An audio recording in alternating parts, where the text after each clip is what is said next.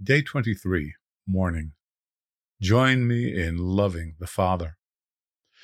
In our last meditation, we examined some of the phenomena of the living God at Sinai. Talk about awe.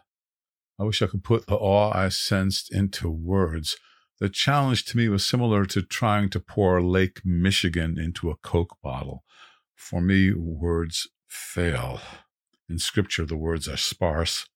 How can anyone do justice to what happened? There is no parallel in sacred intensity in the entire history of humanity. Yet, join me in considering the hidden majesty of the fullness of God. Contemplate God in the despised Jewish flesh of Jesus. All of God hid in the Messiah. Colossians 1:19, for it was the Father's good pleasure for all the fullness to dwell in him. Colossians 2, verse 9, for in him the fullness of deity dwells in bodily form. When Jesus pointed all humanity to the foremost command, he was calling for fellowship. First of all, the Messiah loved God more than any person who ever lived. Those in whom the command resounds get to be in fellowship with the Son of God. Here's the secret. God the Father is behind the command and the call.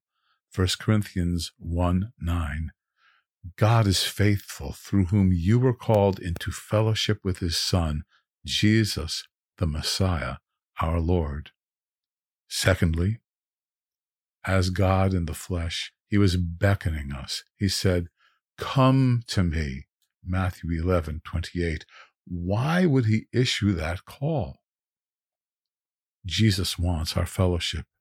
He loves our love for him. He loves loving the Father in fellowship with us. To me, the direction Jesus gave is more impressive than the Ten Commandments. Well, why? Well, I love how God in the Messiah got so low and drew so near as to be able to communicate his heart. As a Jewish man, God delivering my people from Egypt touches my heart. At the same time, I know that there is a greater deliverance that culminated at Calvary.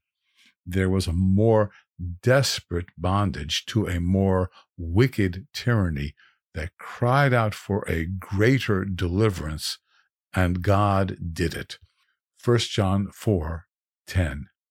In this is love, not that we loved God, but that he loved us and sent his Son to be the propitiation for our sins.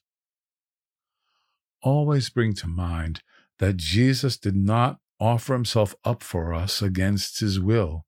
The immortal words of Paul echo through the centuries. He wrote of the Son of God who loved me and gave himself up for me. Galatians 2:20b.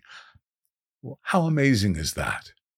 Remember, we're talking about the living God who caused creation to convulse when he brought Israel into covenant. When the Word became flesh, the transcendent God became part of the human family. This love beggars description. At Sinai, people wanted to hide from the manifestation of God's glory. Who can fault them? When that same God became incarnate, people were moved to leave everything just to be with him. Who can blame them? He set them free physically and freed them from deception through his word. As a result, they wanted to be with him. Matthew 4, verse 23 and 25. Jesus was going throughout all Galilee, teaching in their synagogues and proclaiming the gospel of the kingdom and healing every kind of disease and every kind of sickness among the people. Large crowds followed him from Galilee and the Decapolis and Jerusalem and Judea and from beyond the Jordan. He set their souls free. He changed their lives. Matthew 9, verses 6 and 7. But so that you may know that the Son of Man has authority on earth to forgive sins. Then he said to the paralytic, Get up, pick up your bed, and go home. And he got up and went home. Those who knew him best were willing to die with him. John 11:16. Thomas, who is called Didymus, said to his fellow disciples, Let us also go so that we may die with him. Jesus, the light of the world, shone upon the great command. He always fulfilled it and grew in his expression of love for God. Luke 2:52. And Jesus kept increasing in wisdom and stature and in favor with God and men. Consider the foremost command. Hear an invitation behind the revelation.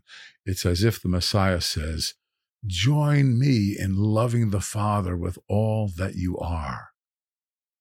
Ask, Jesus, please reveal to me something that you really love about our Father. I want to love him with you.